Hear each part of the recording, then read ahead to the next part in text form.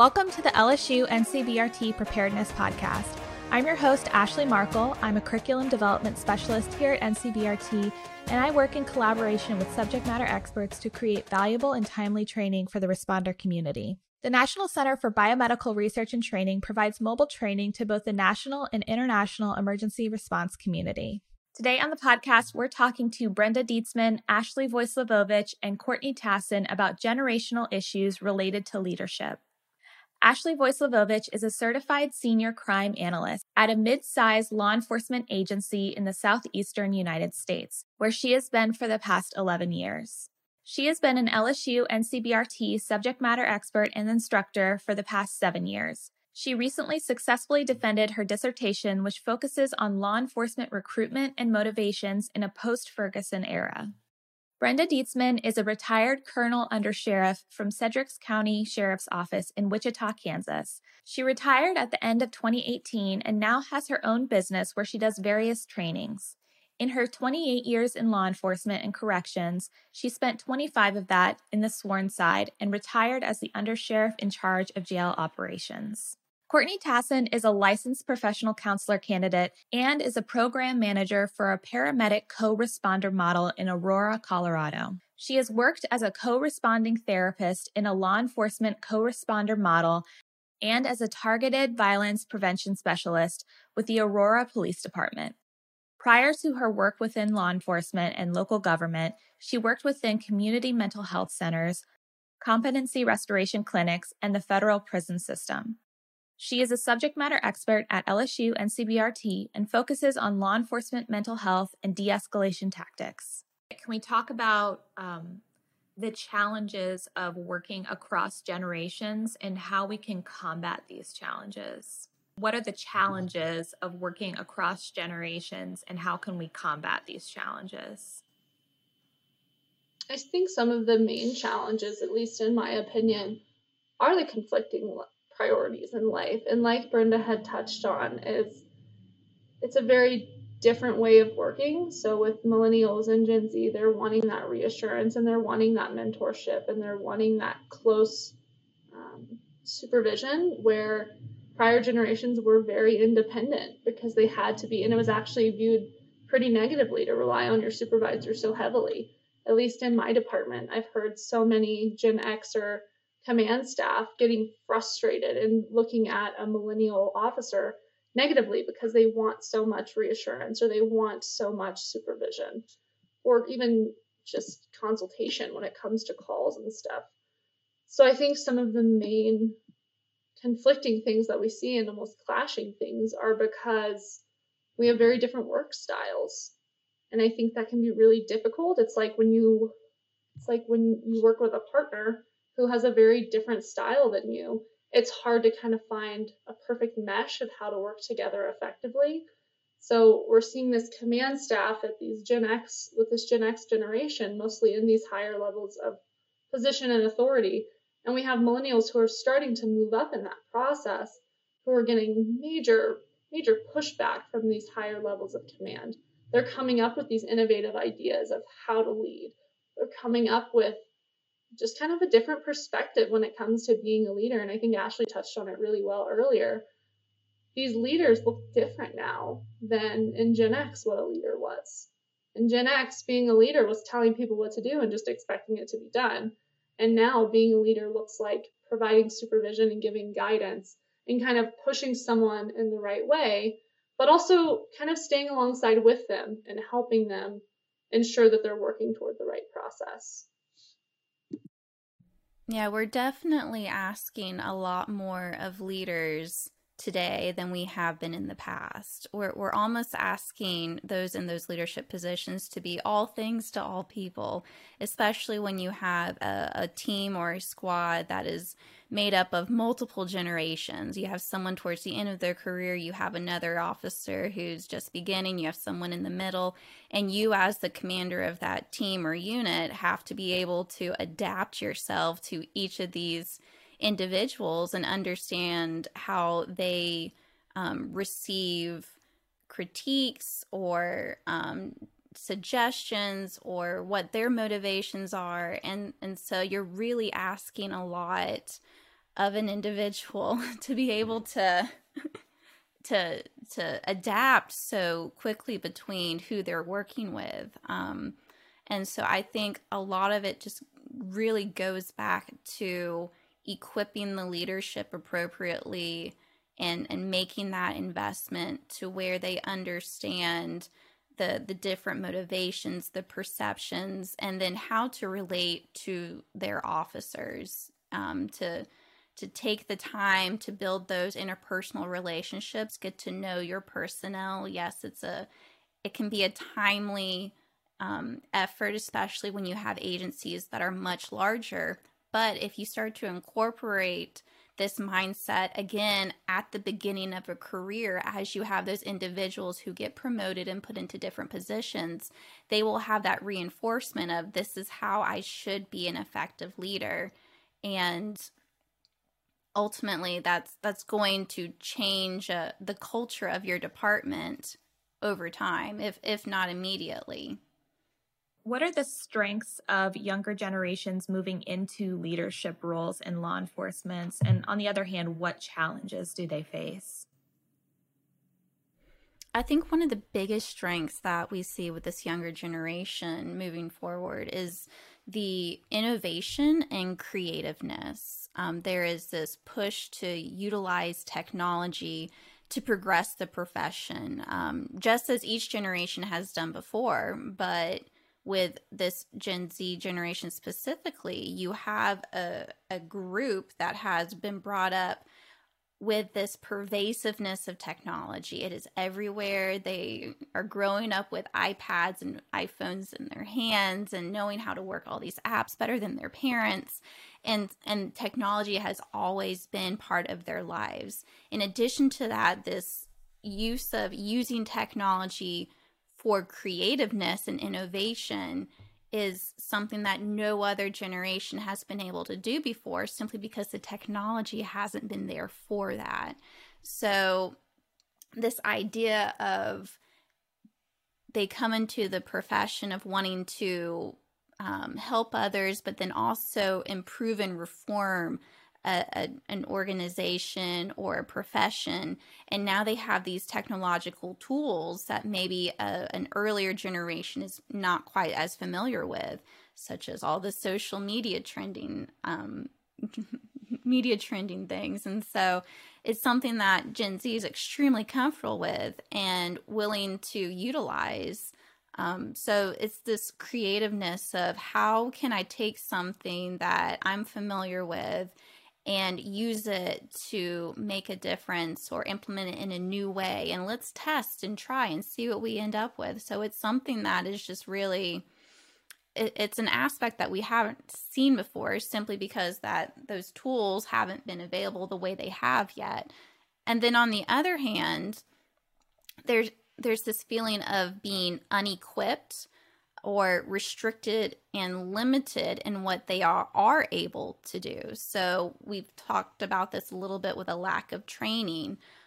Yes, for equipping for leadership development, have they even gone through a leadership training? But take away the leadership aspect and just look at professional goals. They have these big career goals of, oh, I want to end up, in this unit, this specialized area. And so they have the goals, but they are lacking the practical experience required to meet those goals. So the idea and the concept is there, but the practicality of how to get there is where the waters get a little muddy. And so that, again, goes back to the current leadership and that mentorship coaching aspect in being able to clear those waters, so to say, and help those individuals find their path forward. So yeah, it's something that, again, a simple concept, but practicality, how are we going to do this? Might take a little more effort on one end, but this generation is extremely unique. You have those who are entering law enforcement, and they're bringing with them a very unique perspective of the profession, meaning that they have been exposed to all this negative media surrounding police work at a rate that is unprecedented in U.S. history. And yet they are still choosing this career. So they're bringing with them this awareness of the imperfections of law enforcement, very aware of it because media has put it out there.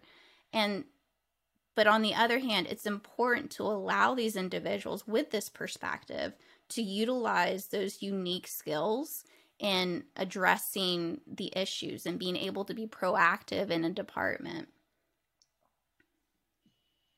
I completely agree. And I think we are seeing this new generation of leaders being happy to be that mentor or support role because that's what they wanted in a leader as well.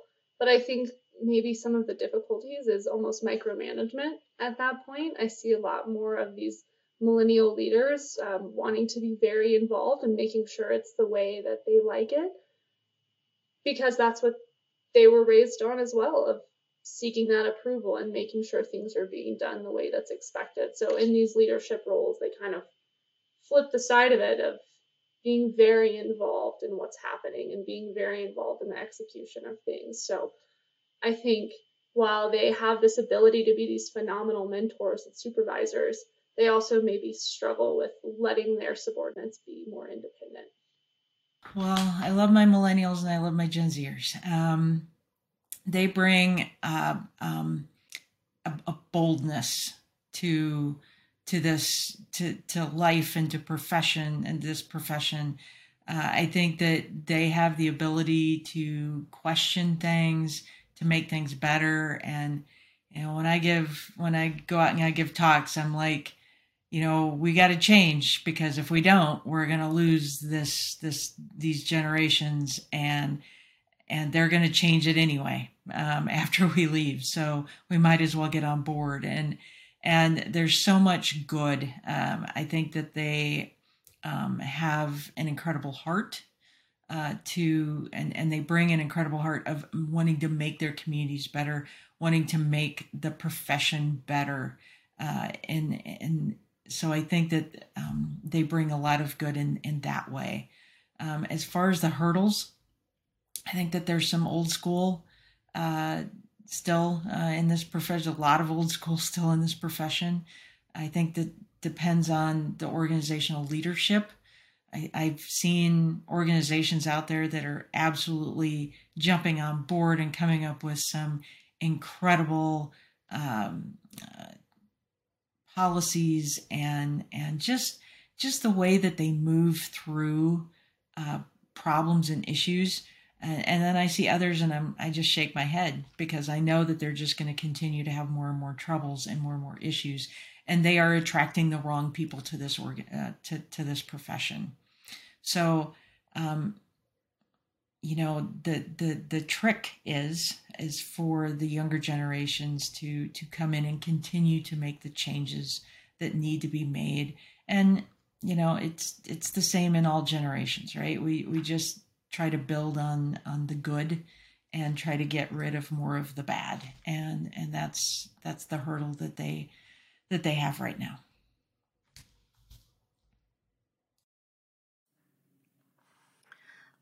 So what do you think can be done to build up the next generation of supervisors? Yeah, if I said this once, I'll say it 1,000 times, that it's a grassroots effort. Leadership training needs to happen from day one. We need to move away from this idea that leadership training is only for those in command level positions. It's not. It should be happening before we have the officer ever reaching that point of a promotional prospect. In law enforcement, everyone is a leader. You have community members who look to the patrol officer for guidance. You have the squad leaders who are mentoring their squad and guiding them in patrol directives.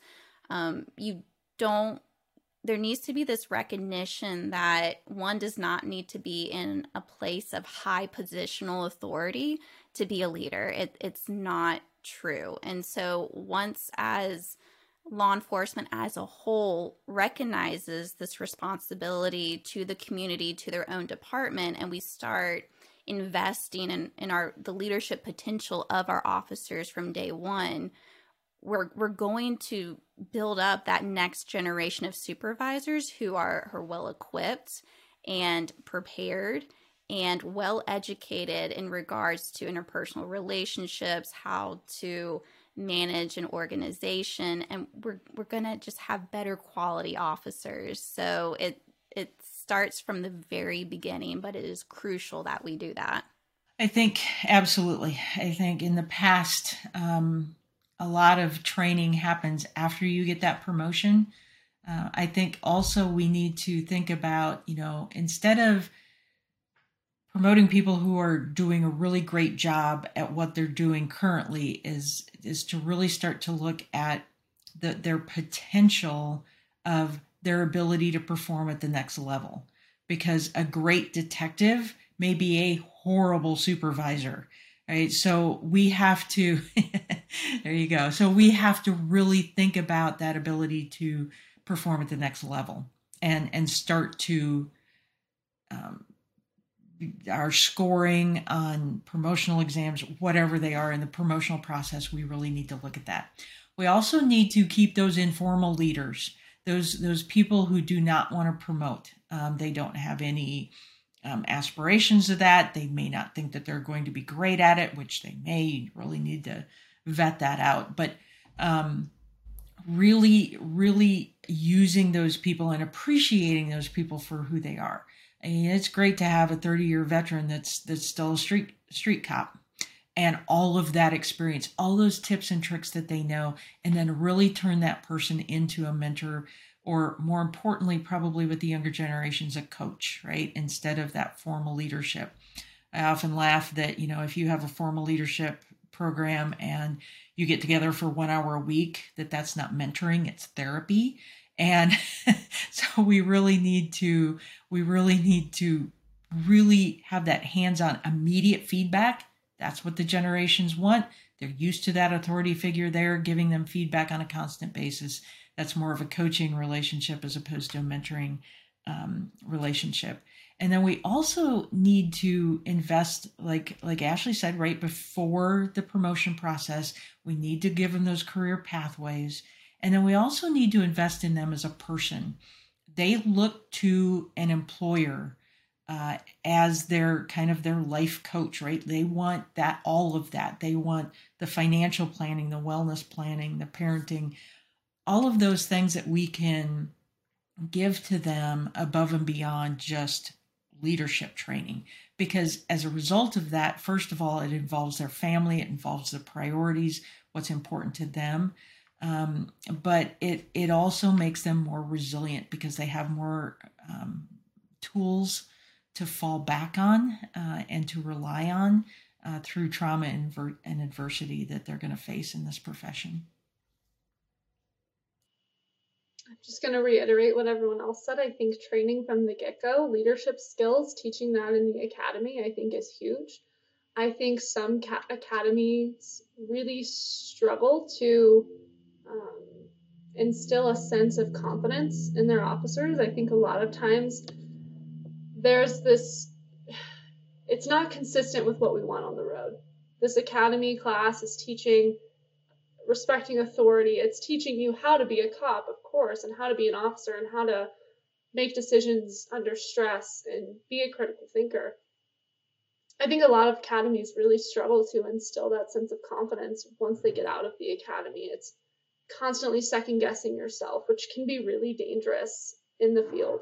You don't want to second guess yourself. You want to know that your decision is the right decision and be able to stick with that. So I think leadership training and skills from the get-go, from the academy, critical thinking, and the ability to problem solve, looking at law enforcement and framing it as a form of problem solving and customer service. And that's what they do at my department, is framing it in that way, rather than being this hard person and this enforcement figure in the community. How can you be giving back to your community? And again, I think it all boils down to training. To wrap up today, what do you think the future looks like for new generations in law enforcement, and how will these people impact the nature of policing? Well, we touched on this before, but we recognize that those who are entering this profession have that unique perspective in that they are entering police work at this unprecedented time in U.S. history. Despite all of the barriers and challenges to the profession that are currently being faced, they are still making this decision to choose this career. And that is something that research needs to recognize, as well as the organization itself, and looking at how to improve efforts internally and externally.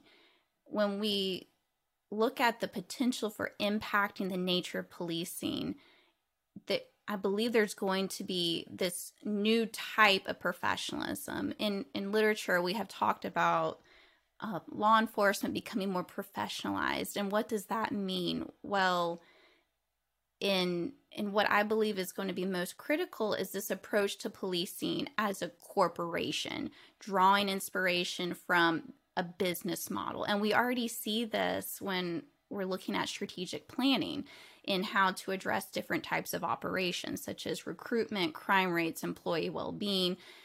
These are all models that the professional and privatized world has already adopted and has shown can be extremely successful.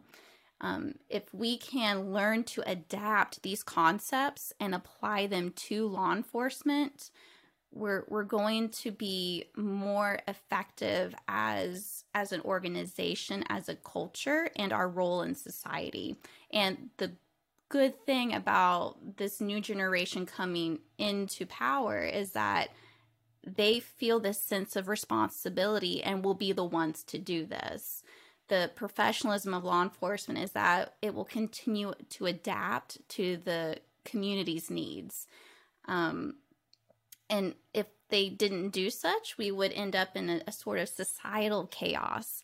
And so there is this commitment to adapt. We know that the new generation is going to be the power horse behind pushing us forward.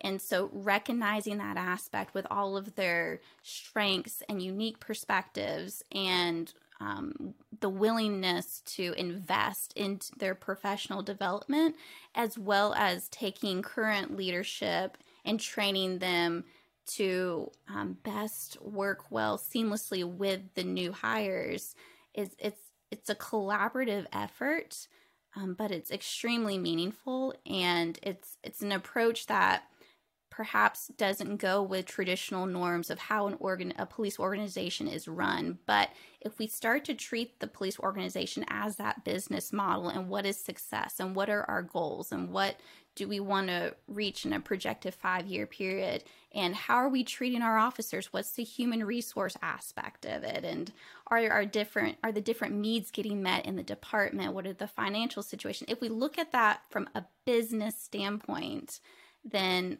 I believe we have a lot of tools there that have already been developed and proven to be successful that we can pull from and adapt and apply to our own organizations. So I think that is going to be the key in the future of law enforcement and how this new generation is going to adapt us to it. I really think that we need to think of our mission as a profession. What's our mission? Because I think we've potentially maybe gotten outside of that because we've been trying to do all of the good things, the bright shiny things that end up on Facebook and things like that, to try to counteract some of what we are. Some of what we have to do is ugly. It is not pretty. But there's a reason that 911 is normally the last resort for people to call. And if something's not on fire, if nobody's hurt, they send the cops. And that's tough. But it's a tough job that somebody's got to do, that somebody has to do. And that's hard. So I think that we really need to take a look at our mission and make sure that we are doing what we are great at, not trying to do a whole bunch of things that we're good at. And that's hard for me to say, right? Because I came from a community policing background, and I think that that's absolutely important because we have to build those relationships.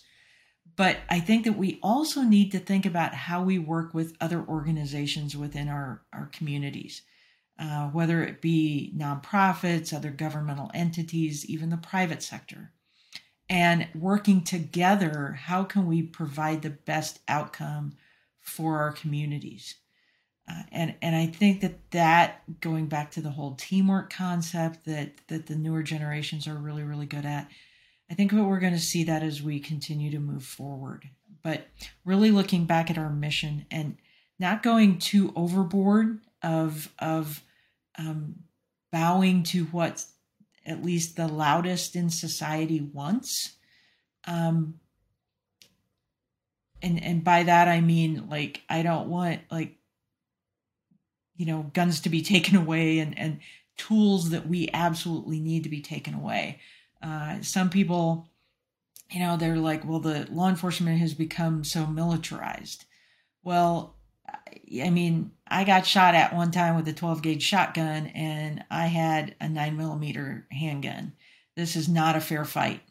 When I am going up to a scene on a search warrant and I know that there are 10 AK-47s in the residence or in the building that I'm going to do the search warrant on, I don't want to go up there in a Prius, right? I want to have some armor between me and those weapons. This is hard for society to hear, but we absolutely need to keep those tools because we're talking about people's lives here. And I want to do everything I can to keep our officers safe. But we need to go back to the mission. We can't go overboard with what society wants because there is a realistic side that a lot of people aren't aware of in this world. And we have to be brutally honest about that while still fulfilling the needs to protect, to serve, and to fulfill our missions within communities. And I think that's a really good point. And I think this need for approval from these new generations can significantly impact how much we placate society sometimes, because it's really easy to Monday morning quarterback it. And yeah, a lot of things are great in a perfect world. Just in the last 6 months, I've been in 3 different situations where someone was shooting at us, where one time we're in the Bearcat and our vehicle is being shot into. And I'm a mental health professional working in this space. So you can have all the resources there and things are still happening. And, obviously this is like worst case scenario. But I agree, there's this level of wanting to please society. And also there is some need. Like, society has got some great ideas that we really do need to evaluate and see how we can put them into practice. How can we make our best practices the best practices instead of just saying, hey, we've always done it this way? Don't get me wrong, I also want these safety things. I cannot tell you how many times just in the last few months, like, stuff's hit the fan and we've needed those things. And it's just an unfortunate reality of life that things don't always go in the best way on either side, right? We see really bad shootings, and we also see people who are just not great people and are trying to harm us. So it's this level of balance that we do need. I do think we're going to keep seeing this shift toward pleasing society and pleasing what society wants from law enforcement. And I think we're going to move more toward this customer service realm rather than this enforcement mindset. I think it's going to be a softer version of policing. And I don't necessarily think that's a bad thing. I think you need that balance, right? I think before we were very, very enforcement based. This is who you were. You better do what I'm telling you. If you don't do what I'm telling you, then we're going to have issues. Well, now we're really enforcing communication, verbal and nonverbal. I think we're going to continue to see the addition of mental health resources within law enforcement because we do. We expect so much from our officers. You have to be CPS. You have to be a social worker. You have to be a law enforcement officer. Sometimes you have to be a paramedic. we're expecting so much from our officers, and I think our upper command and our community as a whole realizes that. So I think we're going to keep seeing the addition of resources that are external from law enforcement. And most of the officers I talk to are thankful for that. They're like, please, this is out of my scope. When I show up on scene, they're like, oh, thank God. They're like, I'm done. I tried. I don't know what I'm doing anymore. Take it away. And a lot of times the issue with bringing in these external resources is not that they're coming in. It's the way we're presenting them to come in. It's saying, you're bad at your job, so we're going to put in someone else who's actually going to do well and not kill these people. Because that's the narrative we see oftentimes. When my program got started, every officer was just frustrated about it because the way it was presented was poor. But then they realized, oh man, this is a great resource for me. I don't have to go on that call where no one's doing anything criminal and they just need support, which, like, most officers are happy to help. But at the same time, you spoke on it perfectly, Brenda. That's not the mission. The mission is to be a helper, yes.